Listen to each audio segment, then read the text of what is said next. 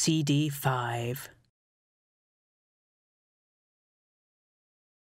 There were lots of crescent moons, and young women with quite frankly not enough clothes on, and big men with horns and, not just horns.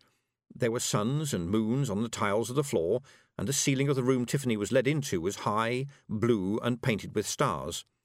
Mrs. Earwig, pronounced Arwidge, pointed to a chair with griffin feet and crescent-shaped cushions. "Sit there," she said. "I will tell Anagramma that you are here. Do not kick the chair legs, please."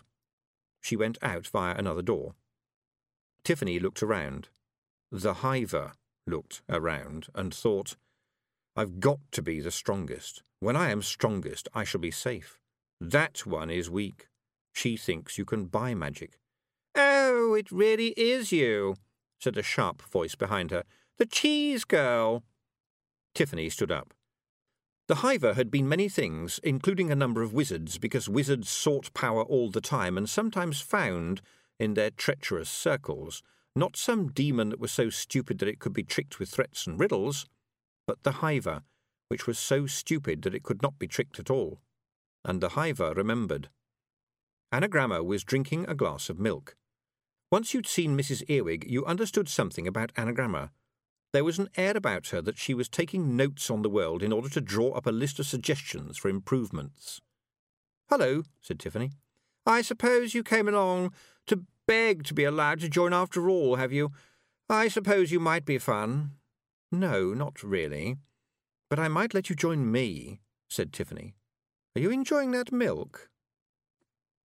The glass of milk turned into a bunch of thistles and grass. Anagramma dropped it hurriedly. When it hit the floor, it became a glass of milk again and shattered and splashed. Tiffany pointed at the ceiling. The painted stars flared, filling the room with light, but Anagramma stared at the spilled milk. "You know they say the power comes," said Tiffany. "Well, it's come to me. Do you want to be my friend, or do you want to be in my way? I should clean up that milk if I was you." She concentrated. She didn't know where this was coming from, but it seemed to know exactly what to do. Anagramma rose a few inches off the floor. She struggled and tried to run, but that only made her spin. To Tiffany's dreadful delight, the girl started to cry. "You said we ought to use our power," said Tiffany, walking around her as Anagramma tried to break free. "You said if we had the gift, people ought to know about it. You're a girl with her head screwed on right." Tiffany bent down a bit to look her in the eye. "Wouldn't it be awful if it got screwed on wrong?" She waved a hand and her prisoner dropped to the ground. But while Anagramma was unpleasant, she wasn't a coward, and she rose up with her mouth open to yell and a hand upraised. "Careful," said Tiffany. "I can do it again." Anagramma wasn't stupid either. She lowered her hand and shrugged. "Well, you have been lucky," she said grudgingly. "But I still need your help," said Tiffany. "Why would you need my help?" asked Anagramma sulkily. "We need allies," the Hiver thought with Tiffany's mind. "They can help protect us. If necessary, we can sacrifice them. Other creatures will always want to be friends with the powerful, and this one loves power."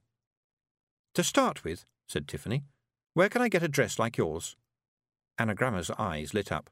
"Oh, you want Zack Strong in the Arm over in Salet Without," she said. "He sells everything for the modern witch." "Then I want everything," said Tiffany. "He'll want paying," Anagramma went on. "He's a dwarf. They know real gold from illusion gold.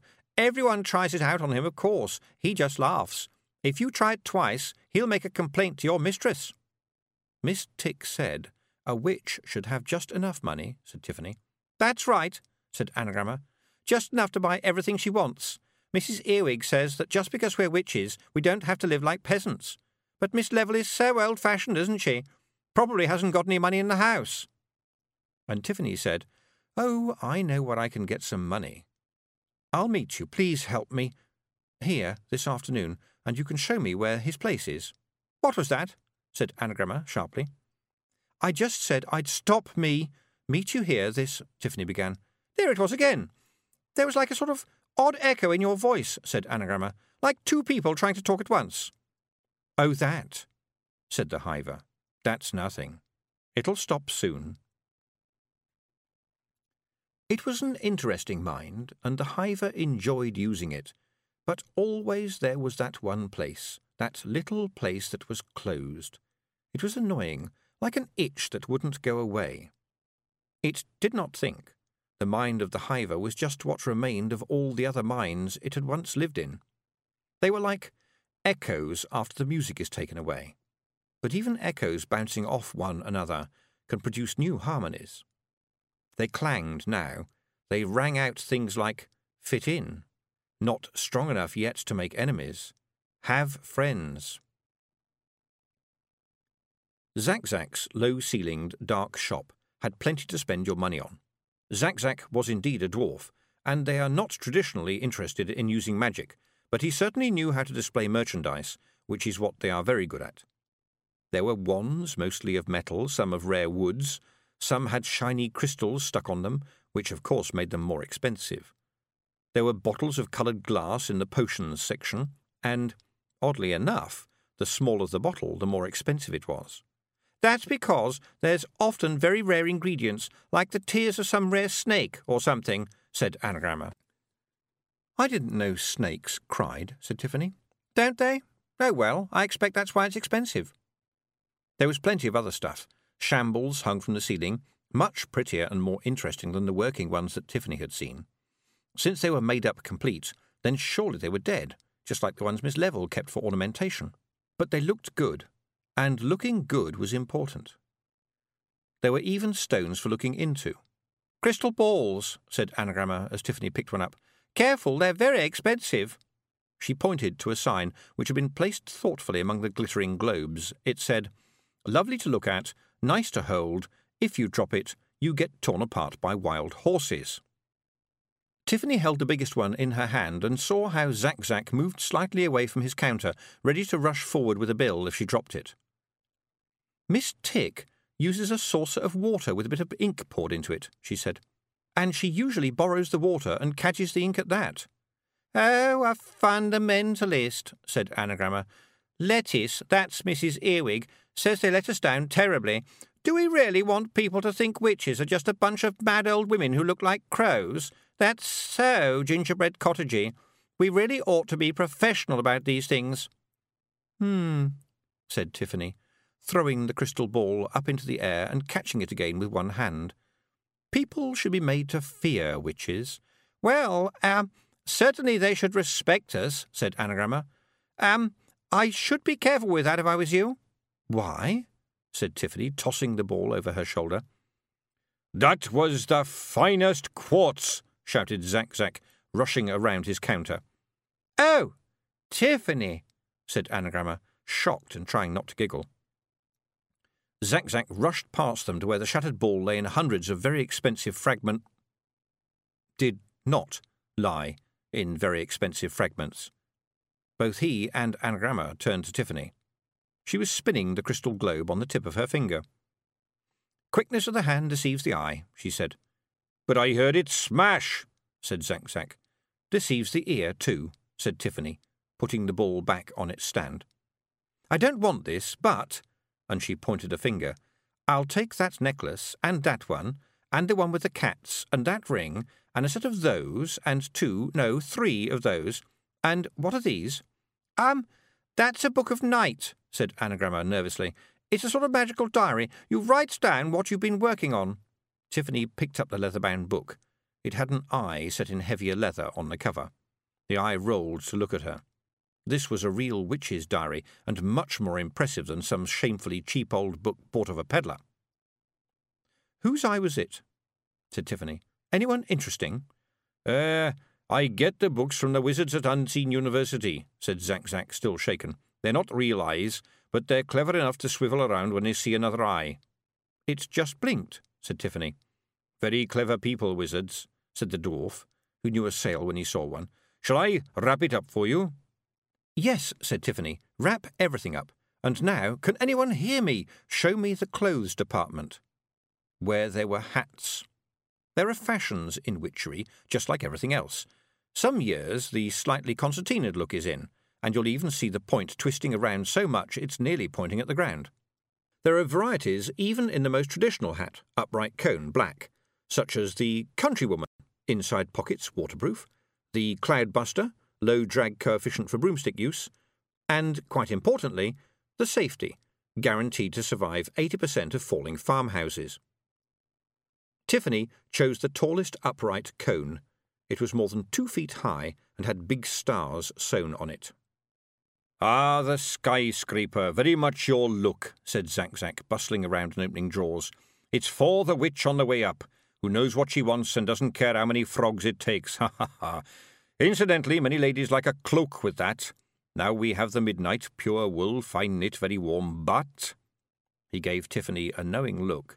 "We currently have very limited supplies of the Zephyr Billow, just in, very rare, black as coal and thin as a shadow, completely useless for keeping you warm or dry, but looks fabulous in even the slightest breeze. Observe."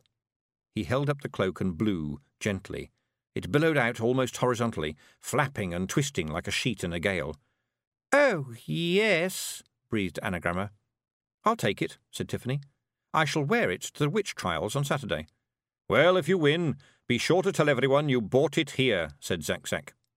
"When I win, I shall tell them I got it at a considerable discount," said Tiffany. "Oh, I don't do discounts," said Zack as loftily as a dwarf can manage. Tiffany stared at him, then picked up one of the most expensive wands from the display. It glittered. "That's a number 6, whispered Anagramma. "Mrs. Earwig has one of those." "I see it's got runes on it," said Tiffany, and something about the way she said it made Zack go pale. "Well, of course," said Anagramma. "You've got to have runes." "These are in Ogham," said Tiffany, smiling nastily at Zack. "It's a very ancient language of the dwarfs. Shall I tell you what they say? They say, 'Oh, what a Wally is waving this.'" "Don't you take that nasty lying tone with me, young lady," said the dwarf. "Who's your mistress? I know your type. Learn one spell and you think your mistress weatherwax. I'm not standing for this kind of behaviour. Brian!" There was a rustling from the bead curtains that led to the back of the shop, and a wizard appeared. You could tell he was a wizard. Wizards never want you to have to guess. He had long flowing robes with stars and magical symbols on them. There were even some sequins. His beard would have been long and flowing if indeed he'd been the kind of young man who could really grow a beard. Instead, it was ragged and wispy and not very clean. And the general effect was also spoiled by the fact that he was smoking a cigarette and had a mug of tea in his hand, and a face that looked a bit like something that lives under damp logs. The mug was chipped, and on it were the jolly words, "You don't have to be magic to work here, but it helps." "Yeah?" he asked, adding reproachfully, "I was on my tea break, you know." "This young lady is being awkward," said Zack, "throwing magic about, talking back and being smart at me, the usual stuff." Brian looked at Tiffany. She smiled. "Brian's been to Unseen University," said Zack with a so-there smirk. "Got a degree. What he doesn't know about magic could fill a book. These ladies need showing the way out, Brian." "Now then, ladies," said Brian nervously, putting down his mug. "Do what Mr. Strong-in-the-Arm says and push off, right? We don't want trouble, do we? Go on, there's good kids." "Why do you need a wizard to protect you with all these magical amulets around the place, Mr. Strong-in-the-Arm?" said Tiffany sweetly. Zack turned to Brian. "What are you standing there for?" he demanded. "She's doing it again. I pay you, don't I? Put affluence on 'em or something." "Well, that one could be a bit of an awkward customer," Brian said, nodding towards Tiffany. "If you studied wizardry, Brian, then you know about conservation of mass, don't you?" she said. "I mean, you know what really happens when you try to turn someone into a frog." "Well, the wizard began. "Ha! That's just a figure of speech," snapped Zack. "I'd like to see you turn someone into a frog." "Wish granted," said Tiffany, and waved the wand. Brian started to say, "Look, when I said I'd been to Unseen University, I meant—" But he ended up saying, "Urk." Take the eye away from Tiffany, up through the shop, high above the village, until the landscape spreads out in a patchwork of fields, woods and mountains. The magic spreads out like the ripples made when a stone is dropped in water, Within a few miles of the place, it makes shambles spin and breaks the threads of curse nets. As the ripples widen, the magic gets fainter, although it never dies and can still be felt by things far more sensitive than any shamble. Let the eye move and fall now on this wood, this clearing, this cottage. There is nothing on the walls but whitewash, nothing on the floor but cold stone. The huge fireplace doesn't even have a cooking stove. A black tea kettle hangs on a black hook over what can hardly be called a fire at all. It's just a few little sticks huddling together. This is the house of a life peeled to the core.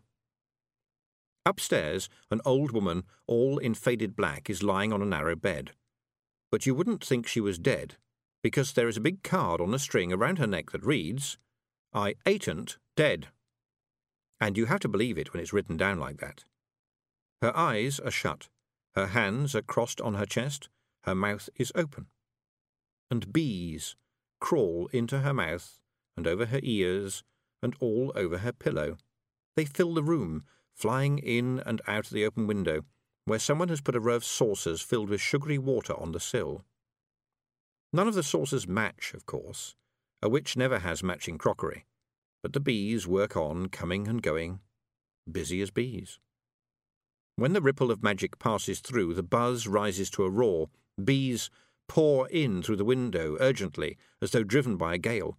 They land on the still old woman until her head and shoulders are a boiling mass of tiny brown bodies. And then, as one insect, they rise in a storm and pour away into the outside air, which is full of whirling seeds from the sycamore trees outside. Mistress Weatherwax sat bolt upright and said bzzzt. Then she stuck a finger into her mouth, rootled around a bit, and pulled out a struggling bee. She blew on it and shooed it out the window. For a moment her eyes seemed to have many facets, just like a bee's. "So," she said, "she's learned how to borrow, has she? Or she's been borrowed?" Anagramma fainted. Zack stared, too afraid to faint. "You see," said Tiffany, while something in the air went gloop, gloop above them, "a frog weighs only a few ounces, but Brian weighs, about 120 pounds, yes? So, to turn someone big into a frog, you've got to find something to do with all the bits you can't fit into a frog, right?" She bent down and lifted up the pointy wizard's hat on the floor. "Happy, Brian?" she asked. A small frog, squatting in a heap of clothes, looked up and said, "Urk." Zack didn't look at the frog. He was looking at the thing that went gloop, gloop. It was like a large pink balloon full of water, quite pretty, really, wobbling gently against the ceiling. "You've killed him," he mumbled. "What? Oh, no. That's just the stuff he doesn't need right now. It's sort of spare Brian." "Urk," said Brian. Gloop went the rest of him. "About this discount," Zack began hurriedly. 10% would be—" Tiffany waved the wand. Behind her, the whole display of crystals rose in the air and began to orbit one another in a glittering and, above all, fragile way. "That wand shouldn't do that," he said. "Of course it can't. It's rubbish, but I can," said Tiffany. 90% discount, did I hear you say? Think quickly, I'm getting tired. And the spare Brian is getting heavy." "You can keep it all," Zack screamed. "For free. Just don't let him splash, please." No. I'd like you to stay in business," said Tiffany. "A 90% discount would be fine. I'd like you to think of me as a friend." Yes, I am your friend. I'm a very friendly person. Now, please, put him back, please." Zack dropped to his knees, which wasn't very far. "Please, he's not really a wizard. He just did evening classes there in fretwork. They hire out classrooms, that sort of thing. He thinks I don't know. But he read a few of the magical books on the quiet, and he pinched the robes, and he can talk wizard lingo, so you'd hardly know the difference. Please, I'd never get a real wizard for the money I pay him. Don't hurt him, please." Tiffany waved a hand. There was a moment even more unpleasant than the one that had ended up with the spare Brian bumping against the ceiling, and then the whole Brian stood there blinking. Thank you, gasped Zack. Brian blinked. "What just happened?" he asked. Zack, beside himself with horror and relief, patted him frantically. "You're all there?" he said. "You're not a balloon?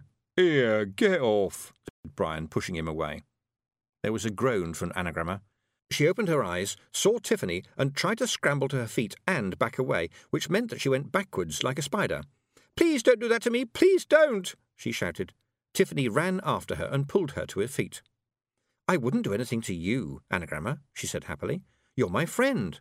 We're all friends. Isn't that nice? Please, please stop me." You had to remember that Pictses weren't brownies. In theory, brownies would do the housework for you if you left them a saucer of milk. The Nakmak Feegle wouldn't. Oh, they'd try, if they liked you and you didn't insult them with milk in the saucer. They were helpful. They just weren't good at it. For example, you shouldn't try to remove a stubborn stain from a plate by repeatedly hitting it with your head. And you didn't want to see a sink full of them and your best china, or a precious pot rolling backwards and forwards across the floor while the Feegles inside simultaneously fought the ground-in dirt and each other. But Miss Level, once she'd got the better china out of the way, found she rather liked the Feegles. There was something unsquashable about them, and they were entirely unamazed by a woman with two bodies, too. "Ach, that's nothing," Rob Anybody had said. "When we was raiding for the Queen, we once found a world where there was people with 5 bodies each, all sizes you ken, for doing all kinds of jobs." "Really?" said both of Miss Level. "Aye, and the biggest body had a huge left hand just for opening pickle jars." "Those lids can get very tight, it's true," Miss Level had agreed. "Oh, we saw some muckle eldritch places when we was raiding for the Queen," said Rob Anybody. "But we gave that up, for she was a scheming, greedy, ill-fared carlin, that she was." "Aye, and it was no because she threw us out to fairyland for being completely pished at 2 in the afternoon, whatever any scunner might said Daft Woolly. "Pished?" said Miss Level. "Aye, oh, aye, it means tired, aye, tired. That's what it means," said Rob Anybody, holding his hands firmly over his brother's mouth. "And you dinna ken how to talk in front of a lady, you shammering wee scunner." Thank you for doing the washing up," said Miss Level. "You really didn't need to." "Ach, it wasn't any trouble," said Rob Anybody cheerfully, letting Daft Woolly go. "And I'm sure all them plates and stuff will mend fine wi' a bit of glue." Miss Level looked up at the clock with no hands. "It's getting late," she said. "What exactly is it you propose to do, Mr. Anybody?" "What?" "Do you have a plan?" "Oh, aye." Rob Anybody rummaged around in his spog, which is a leather bag most Feegles have hanging from their belt. The contents are usually a mystery, but sometimes include interesting teeth. He flourished a much-folded piece of paper. Miss Level carefully unfolded it. "PLN?" she said. "Aye," said Rob proudly. "We came prepared. Look, it's written down. P-L-N-R. Plan." How can I put this?" Miss Level mused. "Ah, yes. You came rushing all this way to save Tiffany from a creature that can't be seen, touched, smelled, or killed. What did you intend to do when you found it?" Rob Anybody scratched his head to a general shower of objects. "I think maybe you put your finger on the one weak spot, mistress," he admitted. "Do you mean you charge in regardless?" "Oh, aye, that's the plan, sure enough," said Rob Anybody, brightening up. "And then what happens?" "Well, generally people are trying to wallop us by then, so we just make it up as we go along." "Yes, Robert, but the creature is inside her head." Rob Anybody gave Billy a questioning look. "Robert is a high-hided way of saying Rob," said the Gonigal, and to save time he said to Miss Level, "That means kind of posh." "Ach, we can get inside her head if we have to," said Rob. "I'd hoped to get there before the thing got to her, but we can chase it." Miss Level's face was a picture. 2 pictures. "Inside her head?" she said. "Oh, aye," said Rob, as if that sort of thing happened every day. "No problemo. We can get in or out anywhere, except maybe pubs, which for some reason we had trouble leaving. Ahead, easy." "Sorry, we're talking about a real head here, are we?" said Miss Level, horrified. "What do? Go in through the ears?" Once again Rob stared at Billy, who looked puzzled. "No, mistress, they'd be too small," he said patiently. "But we can move between worlds, you can. We're fairy folk." Miss Level nodded both heads. It was true, but it was hard to look at the assembled ranks of the Nac-Mac-Feegle and remember that they were, technically, fairies. It was like watching penguins swimming underwater and having to remember that they were birds. "And," she said, "we can get into dreams, you see, and what's a mind but another world of dreaming?" "No, I must forbid that," said Miss Level. "I can't have you running around inside a young girl's head. I mean, look at you. You're fully well, you're men. It'd be it'd be like you looking at her diary." Rob Anybody looked puzzled. "Why?" he said. "We looked at her diary loads of times. Nae harm done." "You looked at her diary?" said Miss Level, horrified. "Why?" Really, she thought later, she should have expected the answer. "'Cause it was locked," said Daft Willie. "If she didn't want anyone to look at it, why'd she keep it at the back of her sock drawer?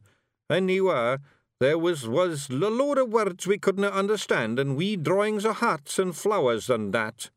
"Hearts? Tiffany?" said Miss Level. "Really?" She shook herself. "But you shouldn't have done that, and going into someone's mind is even worse." "The hiver is in there, mistress," said awfully wee Billy meekly. "But you said you can't do anything about it." "She might, if we can track her doon," said the Gonigal. "If we can find the wee bitty bit o' her that's still her. She's a bonny fighter when she's roused. You see, mistress, a mind's like a world in itself. She'll be hiding in it somewhere, looking out through her own eyes, listening with her own ears, trying to make people hear, trying no to let yon beast find her. And it'll be hunting her all the time, trying to break her doon." Miss Level began to look hunted herself. 50 small faces, full of worry and hope and broken noses, looked up at her, and she knew she didn't have a better plan, or even a PLN. "All right," she said, "but at least you ought to have a bath. I know that's silly, but it will make me feel better about the whole thing." There was a general groan. "A bath? But we all had one no a year ago," said Rob Anybody. "I put the big dew pond for the ships." "Ah, crivens," said Big Yan. "You canna ask a man to take a bath again this soon, mistress. There'll be nothing left to us." "With hot water and soap," said Miss Level. "I mean it. I'll run the water, and I'll put some rope over the edge so you can climb in and out. But you will get clean. I'm a hag, and you'd better do what I say." "Oh, all reet," said Rob.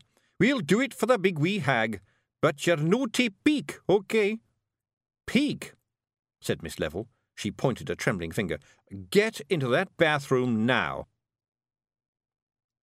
Miss Level did, however, listen at the door. It's the sort of thing a witch does. There was nothing to hear at first but the gentle splash of water, and then, "This is no as bad as I thought. Aye, very pleasing. Hey, there's a big yellow duck here. Who are you pointing that beak at, you scunner?" There was a wet quack and some bubbling noises as the rubber duck sank. "Rob, we ought to get one of these put in back in the mound. Vera warming in the winter time."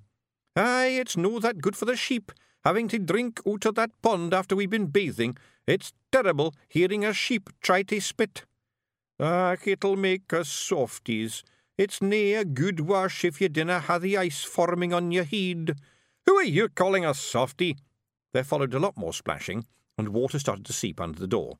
Miss Level knocked. "Come on out now and dry yourselves off," she commanded. She could be back at any minute.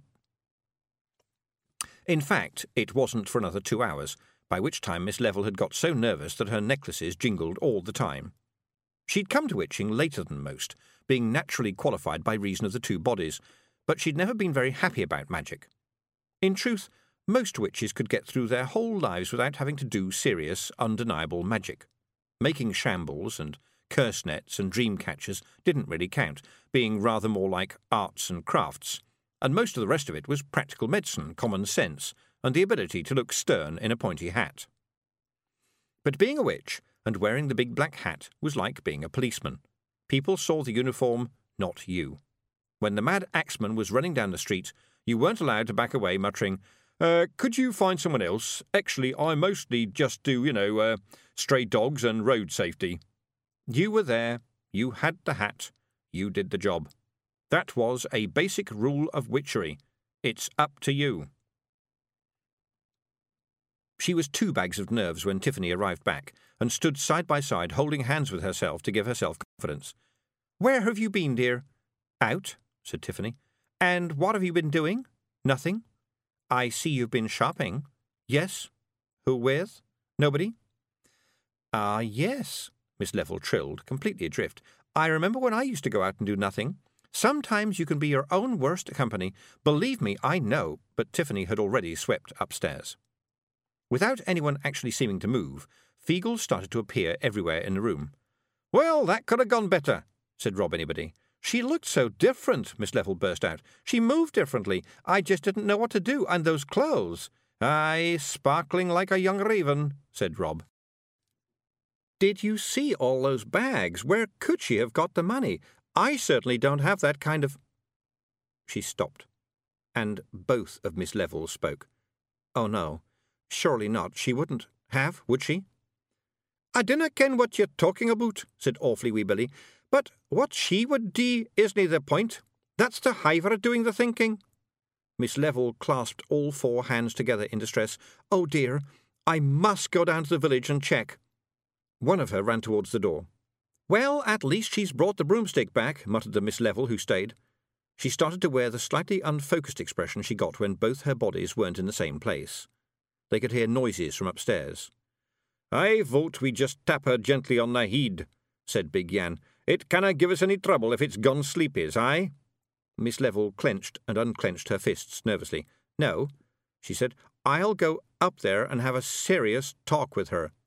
"I told you, mistress, it's not her," said Awfully Wee Billy wearily. "Well, at least I'll wait until I've visited Mr. Weevil," said Miss Level, standing in her kitchen. "I'm nearly there. Ah, he's asleep. I'll just ease the box out quietly. If she's taken his money, I'm going to be so angry." It was a good hat, Tiffany thought. It was at least as tall as Mrs. Earwig's hat, and it shone darkly. The stars gleamed. The other packages covered the floor and the bed. She pulled out another one of the black dresses, the one covered in lace, and a cloak which spread out in the air. She really liked the cloak. In anything but a complete dead calm, it floated and billowed as if whipped by a gale. If you were going to be a witch, you had to start by looking like one. She twirled in it once or twice, and then said something without thinking, so that the hiver part of her was caught unawares. "See me." The hiver was suddenly thrust outside her body. Tiffany was free. She hadn't expected it. She felt herself to the tips of her fingers. She dived towards the bed, grabbed one of Zack-Zack's best wands, and waved it desperately in front of her like a weapon. "You stay out," she said. "Stay away. It's my body, not yours. You've made it do dreadful things. You stole Mr. Weevil's money. Look at these stupid clothes. And don't you know about eating and drinking? You stay away, you're not coming back. Don't you dare. I've got power, you know." "So have we," said her own voice in her own head. "Yours." They fought. A watcher would have seen only a girl in a black dress, spinning around the room and flailing her arms as if she'd been stung, but Tiffany fought for every toe, every finger. She bounced off a wall, banged against the chest of drawers, slammed into another wall, and the door was flung open. One of Miss Level was there, no longer nervous but trembling with rage. She pointed a shaking finger. "Listen to me, whoever you are. Did you steal Mr. she began. The hiver turned. The hiver struck. The hiver killed. Chapter 8. The Secret Land. It's bad enough being dead. Waking up and seeing a Knack-Mack Feegle standing on your chest and peering intently at you from an inch away only makes things worse. Miss Level groaned. It felt as though she was lying on the floor. "Ach, this one's alive right enough," said the Feegle. "Told yez, that's a weasel skull you owe me." Miss Level blinked one set of eyes and then froze in horror. "What happened to me?" she whispered. The Feegle in front of her was replaced by the face of Rob Anybody. It was not an improvement. "How many fingers am I holding up?" he said. "5, whispered Miss Level. "Am I? Ah, well, you could be right. You'd have the knowing accounting," said Rob, lowering his hand. "You've had a wee bitty accident, you ken. You're a wee bitty deed." Miss Level's head slumped back. Through the mist of something that wasn't exactly pain, she heard Rob Anybody say to someone she couldn't see, "Hey, I was breaking it," he heard gently. "I did say wee bitty twice, right?" "It's as though part of me is a long way off," murmured Miss Level.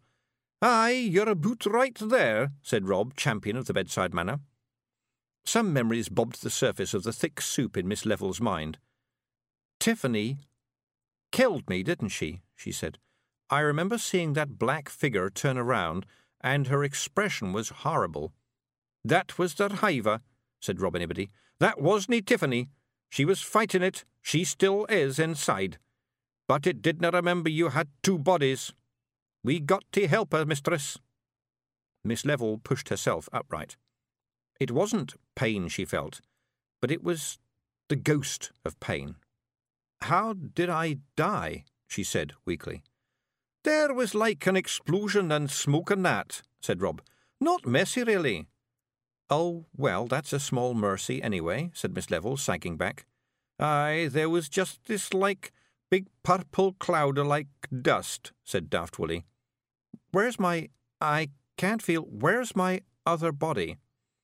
"Aye, that was what got blown up in that big cloud right enough," said Rob. "Good job you have a spare, eh?" "She's all methered in her heed," whispered Awfully Wee Billy. "Take it gently, eh?" "How do you manage, seeing only one side of things?"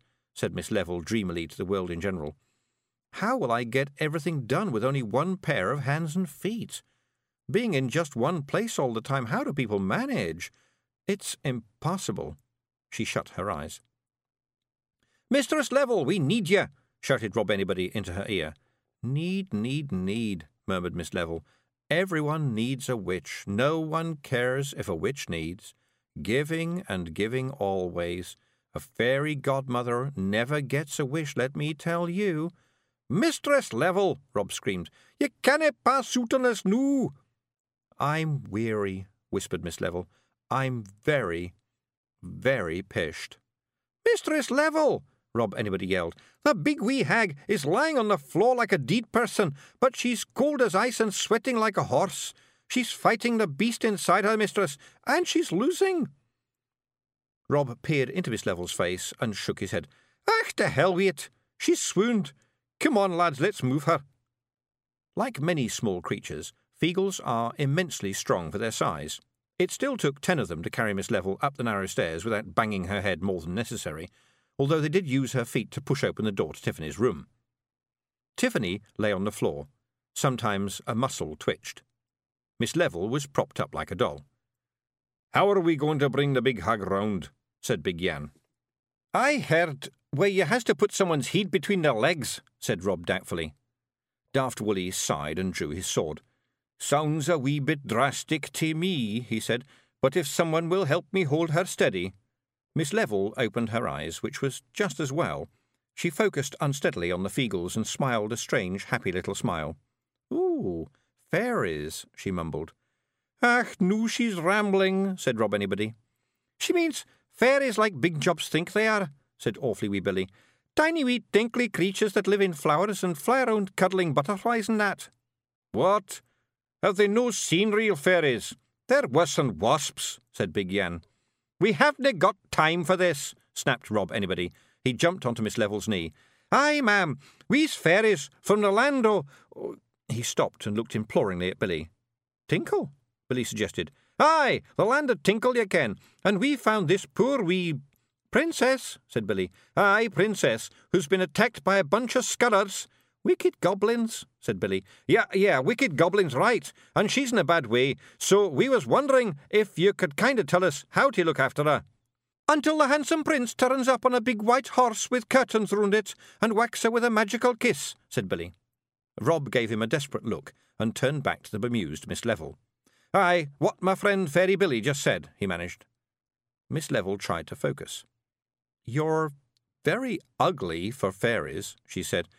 "Aye, well, the ones you generally see are for the pretty flowers you ken," said Rob Anybody, inventing desperately.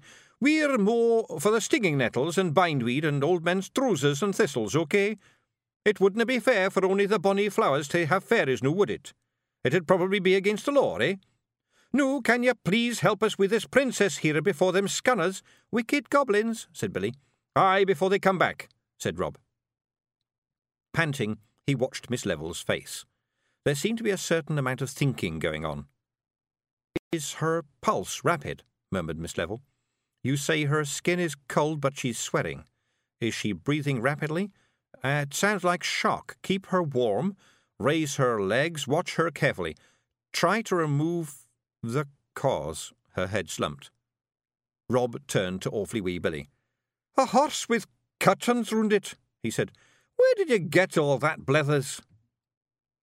"There's a big hoose near the long lake, and they read stories to their wee bairn, and I got along and listened frae a mouse hole," said Awfully Wee Billy.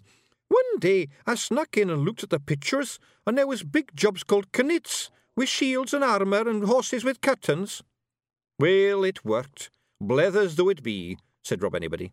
He looked at Tiffany. She was lying down, so he was about as high as her chin. It was like walking around a small hill. "Crivens, it does me nae good at all to see the poor wee thing like this," he said, shaking his head. "Come on, lads, get that cover off the bed and put that cushion under her feet." Rob," said Daft Willie. "Aye." Rob was staring at the unconscious Tiffany. "How are we going to get into her heed? There's got to be something to guide us in." "Aye, Wullie, and I ken what it's going to be, 'cause I've been using my heed for thinking," said Rob. "You've seen the big wee hag often enough, right? Well, see this necklet." He reached up. The silver horse had slipped around Tiffany's neck as she lay on the floor. It hung there amid the amulets and dark glitter. "Aye," said Wullie. "It was a present from that son of the Baron," said Rob, "and she's kept it. She's tried to turn hersel into some kind of creature of the night, but something made her keep this. It'll be in her heed too. It's important to her. All we need to do is fret a wheelstone on it, and it'll take us right where she is." If anyone knew what this meant, they'd know a lot more about the Knack-Mac-Feagle's way of travelling. Daft Willie scratched his head. "But I thought she thought he was just a big pile of jobbies," he said. "I seen her out walking, and when he comes riding past, she sticks her nose in the air and looks the other way. In fact, sometimes I seen her wait around a full 25 minutes for him to come past, just so she can do that." "Ah, weel, no man kens the working of the female mind," said Rob Anybody loftily. "We'll follow the horse." From Fairies and How to Avoid Them by Miss Perspicacia Tick.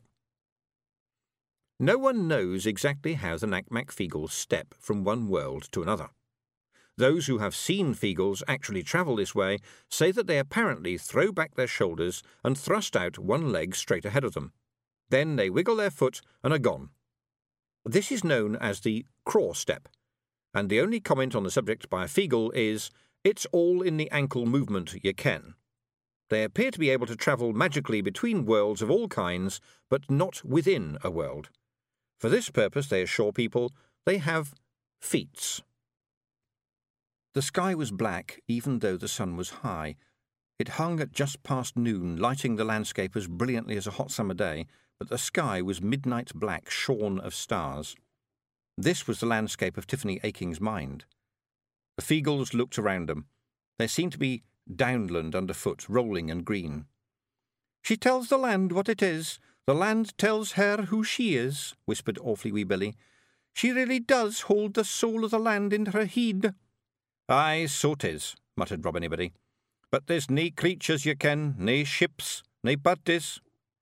Maybe something scared them awa," said Daft Willie. There was indeed no life. Stillness and silence ruled here. In fact, Tiffany, who cared a lot about getting words right, would have said it was a hush, which is not the same as a silence. A hush is what you get in cathedrals at midnight. "OK, lads," Rob Anybody whispered. "We dinna ken what we're going to find, so ye tread as light as e'er foot can fall, understand? Let's find the big wee hag." They nodded and stepped forward like ghosts. The land rose slightly ahead of them to some kind of earthworks.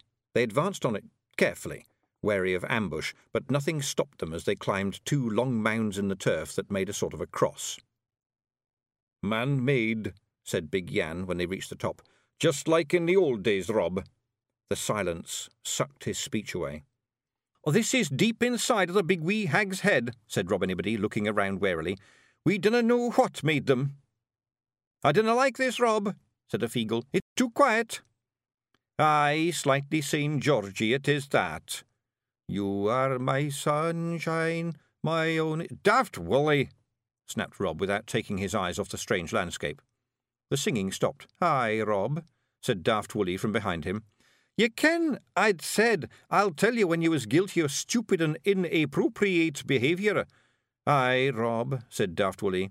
"That was another of those times, was it?" "Aye."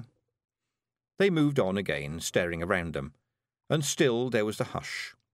It was the pause before an orchestra plays, the quietness before thunder. It was as if all the small sounds of the hills had shut down to make room for one big sound to happen. And then they found a horse. They'd seen it back on the chalk, but here it was not carved into the hillside, but spread out before them. They stared at it. "Awfully wee Billy," said Rob, beckoning the young Gonigal towards him. "You're a Gonigal. You ken about poetry and dreams. What's this? Why is it up here? It shouldn't be on top of the hills." "Serious hiddlings, Mr. Rob," said Billy. "This is serious hiddlings. I canna work it out yet." "She knows the chalk. Why'd she get this wrong?" "I'm thinking about it, Mr. Rob." "You wouldna care to think a bit faster, would ye?" "Rob," said Big Yan, hurrying up. He'd been scouting ahead. "Aye," said Rob gloomily. "You'd better come and see this." On top of a round hill was a 4-wheeled shepherding hut, with a curved roof and a chimney for the pot-bellied stove. Inside, the walls were covered with the yellow and blue wrappers from hundreds of packets of Jolly Sailor tobacco. There were old sacks hanging up there, and the back of the door was covered with chalk marks where Granny Aiking had counted sheep and days. And there was a narrow iron bedstead made comfortable with old fleeces and feed sacks. "Do you have the understanding of this, awfully wee Billy?" said Rob. "Can you tell us where the big wee hag is?" The young Gonigal looked worried. Mr. Rob, you ken I've only just been made a Gonigal. I mean, I know the songs and but I'm no very experienced at this." "Aye," said Rob Anybody. "And just how many Gonigals afore you have walked through the dreams of a hag?" None I've ever heard of, Mr. Rob," Billy confessed. "Aye. So you already know more about it than any of them big men," said Rob. He gave the boy a smile. "Do your best, laddie. I didn't expect any more of you than that." Billy looked out of the shed door and took a deep breath. "Then I'll tell you, I think she's hiding somewhere close, like a hunted creature, Mr. Rob. This is a wee bit of her memory, the place o' her granny, the place where she's always felt safe. I'll tell you, I think that we're in the soul and centre o' her, the bit o' her that is her, and I'm frightened for her, frightened to my boots." "Why?" "Because I've been watching the shadows, Mr. Rob," said Billy.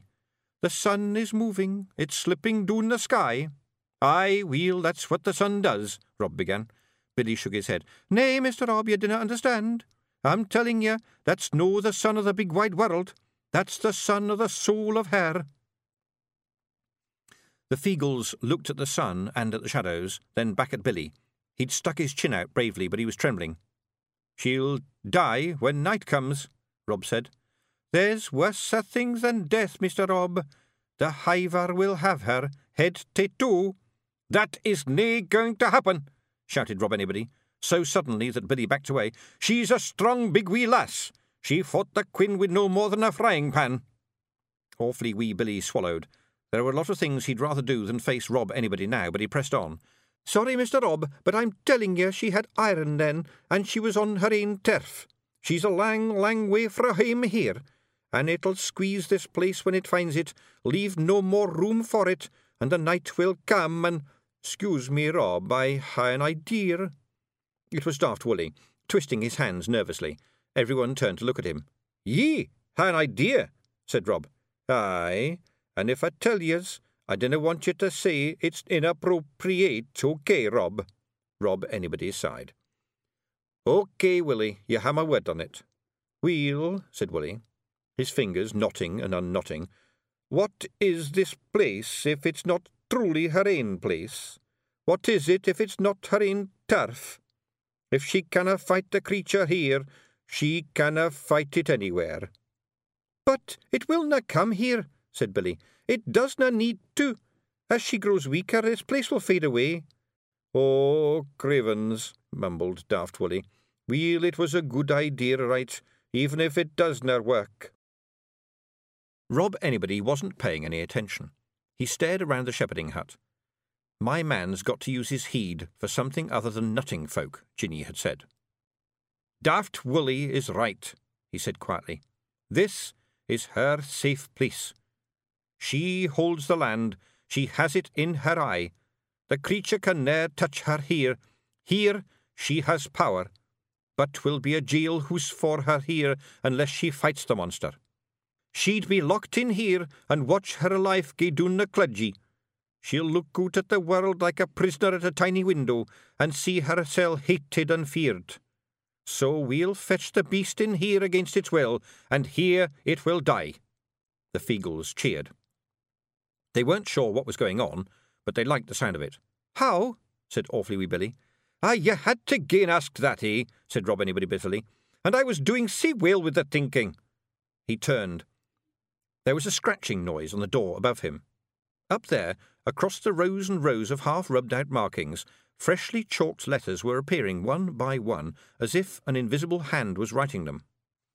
"Words," said Rob Anybody. "She's trying to tell us something." "Yes, they say," Billy began. "I ken weel what they say," snapped Rob Anybody. "I hae the knowing of the reading. They say—" He looked up again. "OK, they say that's the snake, and that's the kind of like a gate letter, and the comb on its side, two of that, and the fat man standing still, and the snake again, and then there's what we calls a space, and then there's the letter like a saw's teeth, and two of the letters that's round like the sun, and the letter that's a man sitting doon. And on the next line we ha' the man wi' his arms out, and the letter that's you, and the fat man again, but noo he's walking, and next he's standing still again, and next is the comb, and the up and down ziggy-zaggy letter, and the man's got his arms out, and then there's me, and that ziggy-zaggy, and we end the line with the comb again. And on the next line we starts with the bendy hook, that's the letter round as the sun. Them's twa men sitting doon, there's the letter reaching out to the sky, then there's the space 'cause there's nail letter, then there's the sneaky again, and the letter like a hoose frame, and then there's the letter that's me, aye, and another fella sitting doon, and another big round letter, and our old friend the fat man walking the end." He stood back, hands on hips, and demanded, "There, is that reading? I just did, or was it no?" There was a cheer from the Feagles and some applause. Awfully Wee Billy looked up at the chalked words. Sheep's wool, turpentine, jolly sailor. And then he looked at Rob Anybody's expression. "Aye, aye," he said. "You're doing great, Mr. Rob. Sheep's wool, turpentine, and jolly sailor tobacco." "Ach, weel, anyone can read it all in one go," said Rob Anybody dismissively. "But you's got to be good to break it down into all the tricksy letters, and very good to have the knowing of the meaning of the whole." "What is that?" asked Awfully Wee Billy. "The meaning, Gonigal, is that you are going to go stealing." There was a cheer from the rest of the Feagles. They hadn't been keeping up very well, but they recognised that word all right. "And it's gonna be stealing to remember," Rob yelled to another cheer. "Daft Willie, aye, you'll be in charge.